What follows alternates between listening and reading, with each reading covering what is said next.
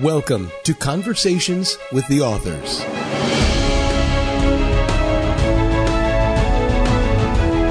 Welcome back to Conversations with the Authors. I'm your host, Daniel. I'm Daryl. I'm Sandra. Today we're going to talk about something I think a lot of writers sort of battle with, and we're going to talk about consistency. Consistency in your storytelling, consistency in your narrative, but consistency also, I think, in your style. In our last few podcasts, we talked about continuity. Continuity, of course, is making sure that something is the same as it was in the previous scene, right, Dad? Right. Yeah, and it's related to something we call unity. When you keep a story unified by common factors, right? Mm-hmm. And Sandra, continuity is something that you guys had to focus on when writing How Nicholas Became Santa Claus, your highly rated, Eric Hoffer nominated sci-fi fantasy novel. Yes? Mm-hmm. That's absolutely true. But consistency, Daryl, Sandra, you could say is the same but also different. Because in my opinion, consistency can also be consistency of style. It's multifaceted. Right, and by that I mean, when you're writing a story, a narrative, whatever language or however you decide to tell your story, should be the way you tell your story. Mm-hmm. And as an author, you have to decide on what your voice is going to be. And we talked about finding your voice in one of our earlier podcasts. You know, what kind of storyteller are you? Mm-hmm. Stay that storyteller is kind of what I'm trying to get at, you know. Mm-hmm. You don't start off as sort of a serious storyteller and suddenly now everything is jokes and yokes and, you know, you're changing horses midstream. And that's okay, but I think not in the same story, right? You have to mean to do what you do. If that's what you meant to do, you know, if that's the direction we're going, that's fine. Right. But if you do it and you don't know that you did it, then you've made a grievous mistake. Yes. Now, I just to hit your point there, you define your style and your tone. You're either going to write it formal, you're writing it informal, or it's academic. Which kind of story are you writing? Is it serious? Is it casual? Is it informative? But whatever style or tone that you take, just make sure you stick with that, unless you actually mean to do that. You know, it reminds me of a definition of a gentleman that I read once. He said a gentleman is a person who does not insult you by accident. You know, because they actually know what they're doing and they're aware of what they do. So be aware of what you do. And with inconsistencies, there are lots of points of inconsistency that we can focus on, and whether it's storytelling or whether it's tense or points of view, there are lots of things. Right. I think you know, and it is. Okay, so let me say it this way. I started out in screenwriting. Right. So, as I often try to illustrate, a script is essentially an instruction manual for your movie, right? Yeah. So you guys wrote a screenplay for How Nicholas Became Santa Claus. Mm-hmm. And there's a big difference between the script and the book. That being, it's written in present tense. Right. The script, and you'll notice that ordinarily a script is written in the present tense. Right. Mm-hmm. And if you ever read instructions to anything, it will always be in present tense, because the script is being acted out in real time. In present, right? Yes. So when writing Nicholas, the book was different. So how did you maintain consistency? Well, let's jump back to an old cliche, an opening of your classic story. Once upon a time, there was a man who lived in a castle. If you notice when I said that, I'm referring to the past, once upon a time. And so I might say, he was a big man, but he was a small thinker. He had lots of enemies. Notice I use had and was. Yes.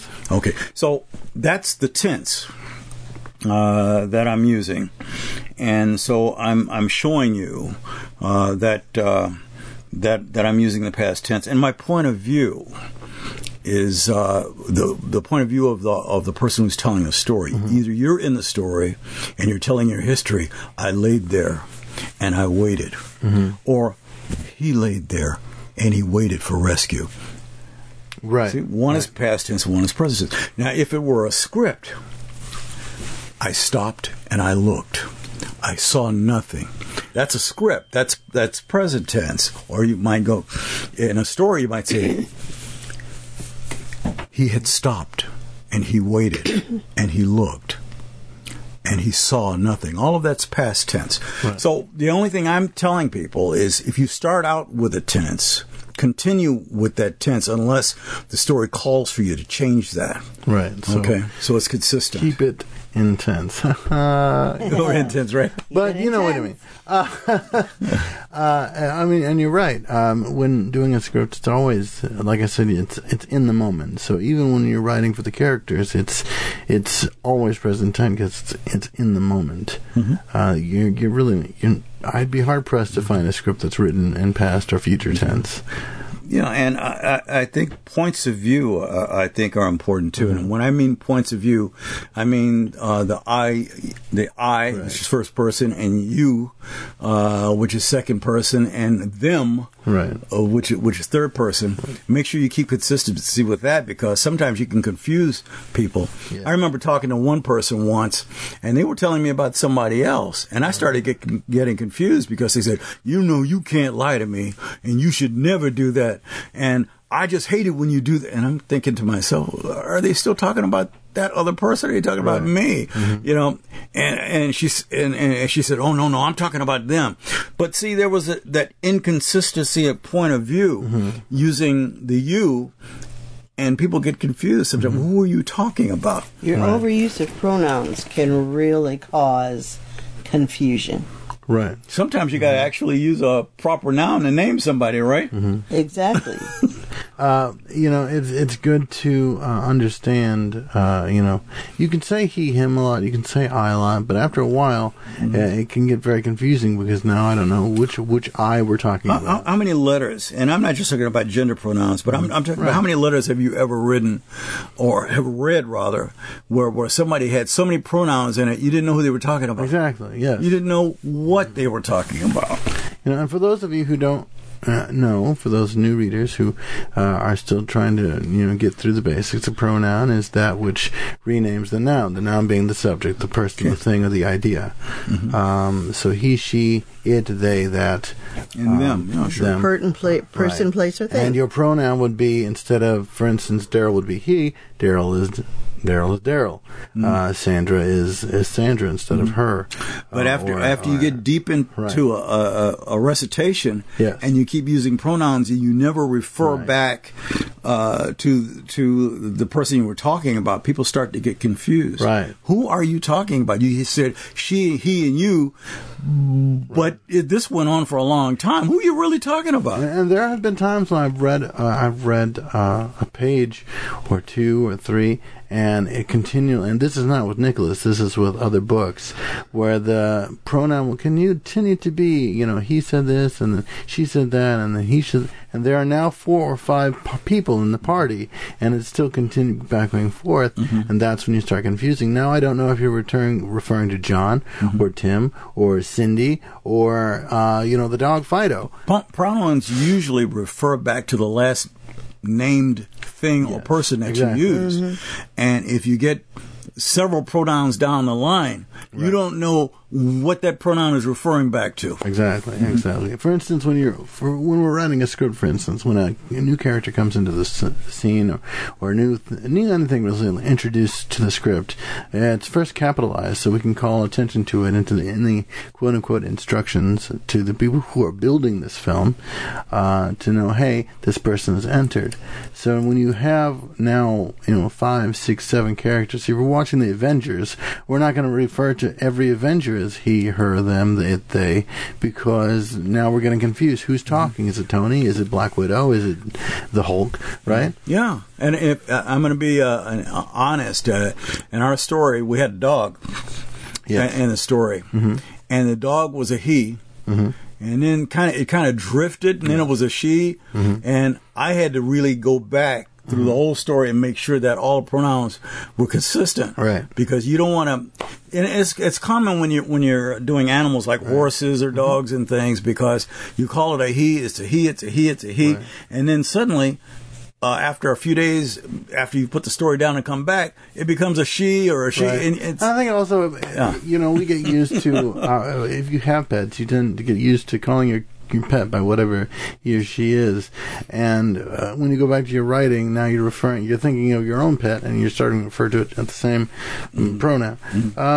But then we have something in inconsistency in what was I going to say? Style? Inconsistency in formatting, which is a style, but this is, how are you, this is the how are you writing your story in actually the physical format in which you're putting your story out. And style and tone refers to the seriousness, whether it's casual or informative. And so you're writing to suit your audience, and what purpose is it for? So you don't want to start out a kid's story, for instance, sounding like Dr. Seuss, and then next thing you sound like you've written an insurance policy. Right. It has to 15% or more. Right. You found you saved 15% or more in the story, but now we don't know what what's going on. And you know what? And the other thing is this, that you can look this up, but in most very popular stories and some of your bestsellers are written for a third or fourth grader. Yes. It's written at that level.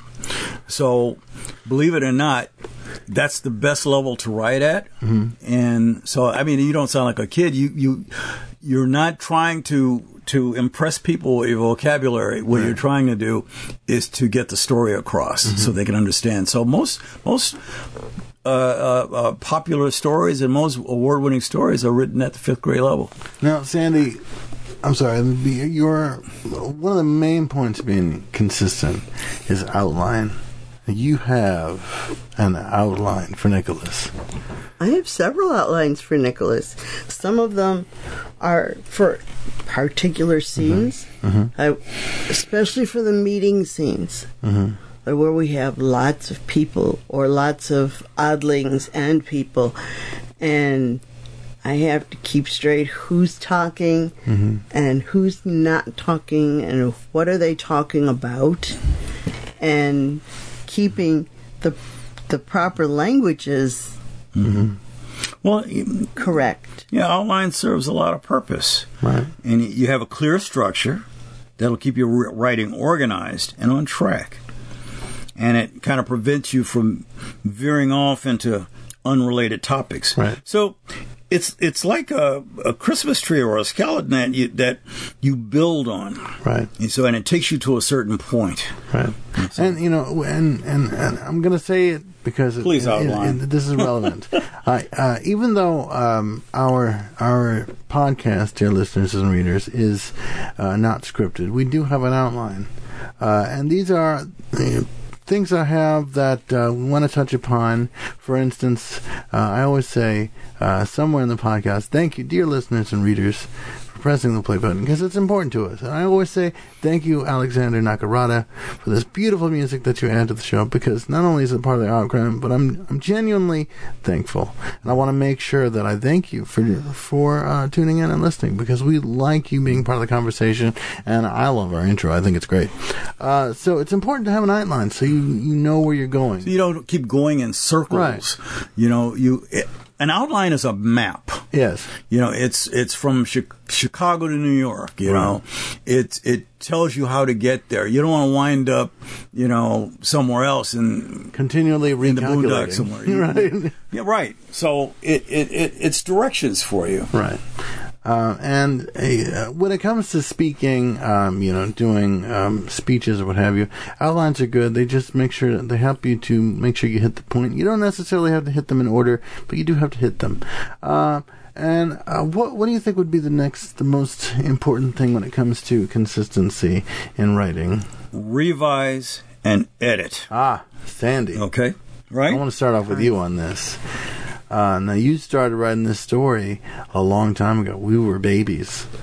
And you had to revise your writing and your editing several times, especially the closer you got to publication. I have approximately 50. Right. And not I'm going to ask because it is important, and some people might not know this, and I know we've talked about this before, but why? Why is it so important to revise? Why is it so important to edit? Because just as a person grows, your characters in your story grow. Right. And as your characters in your story grow, they learn to interact with each other. Right. And that interaction has to develop. It has to become less juvenile. Right. And I think whenever we write something, I'm talking about, when I say we, I'm talking about writers in general. Yes. Sometimes we think we were the next Shakespeare, and we wrote something really, really great. To revise and edit, part of that is to put that down. Put it down, come back a week later, and read it again, and see if you like it. Sometimes you may say, "Oh my God, who wrote this? This is great," or you may say, "This is horrible." What was I thinking about? It's funny because, but just as important as our reading it is my giving it to you to say, "What did I miss? Right. Or what am I doing wrong?" And doing the same thing with Daddy, because when I'm reading it and writing it, it's no longer objective because my brain is telling me that I wrote exactly what I intended to write. It makes me think of that scene from The Christmas Story where Ralphie's writing his essay for class, and I think he's writing the best story ever, and he turns it in, and the teacher is cooing over him, and A+, A+, A+, and it's like a C.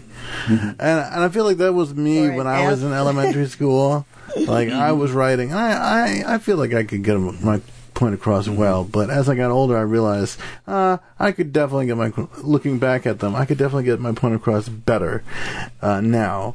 And just as you were saying, as the story evolves and as you evolve, we draw from things, our experiences, right? Daryl? So I think going hand in hand with revise and edit really is to proofread very carefully. Yes.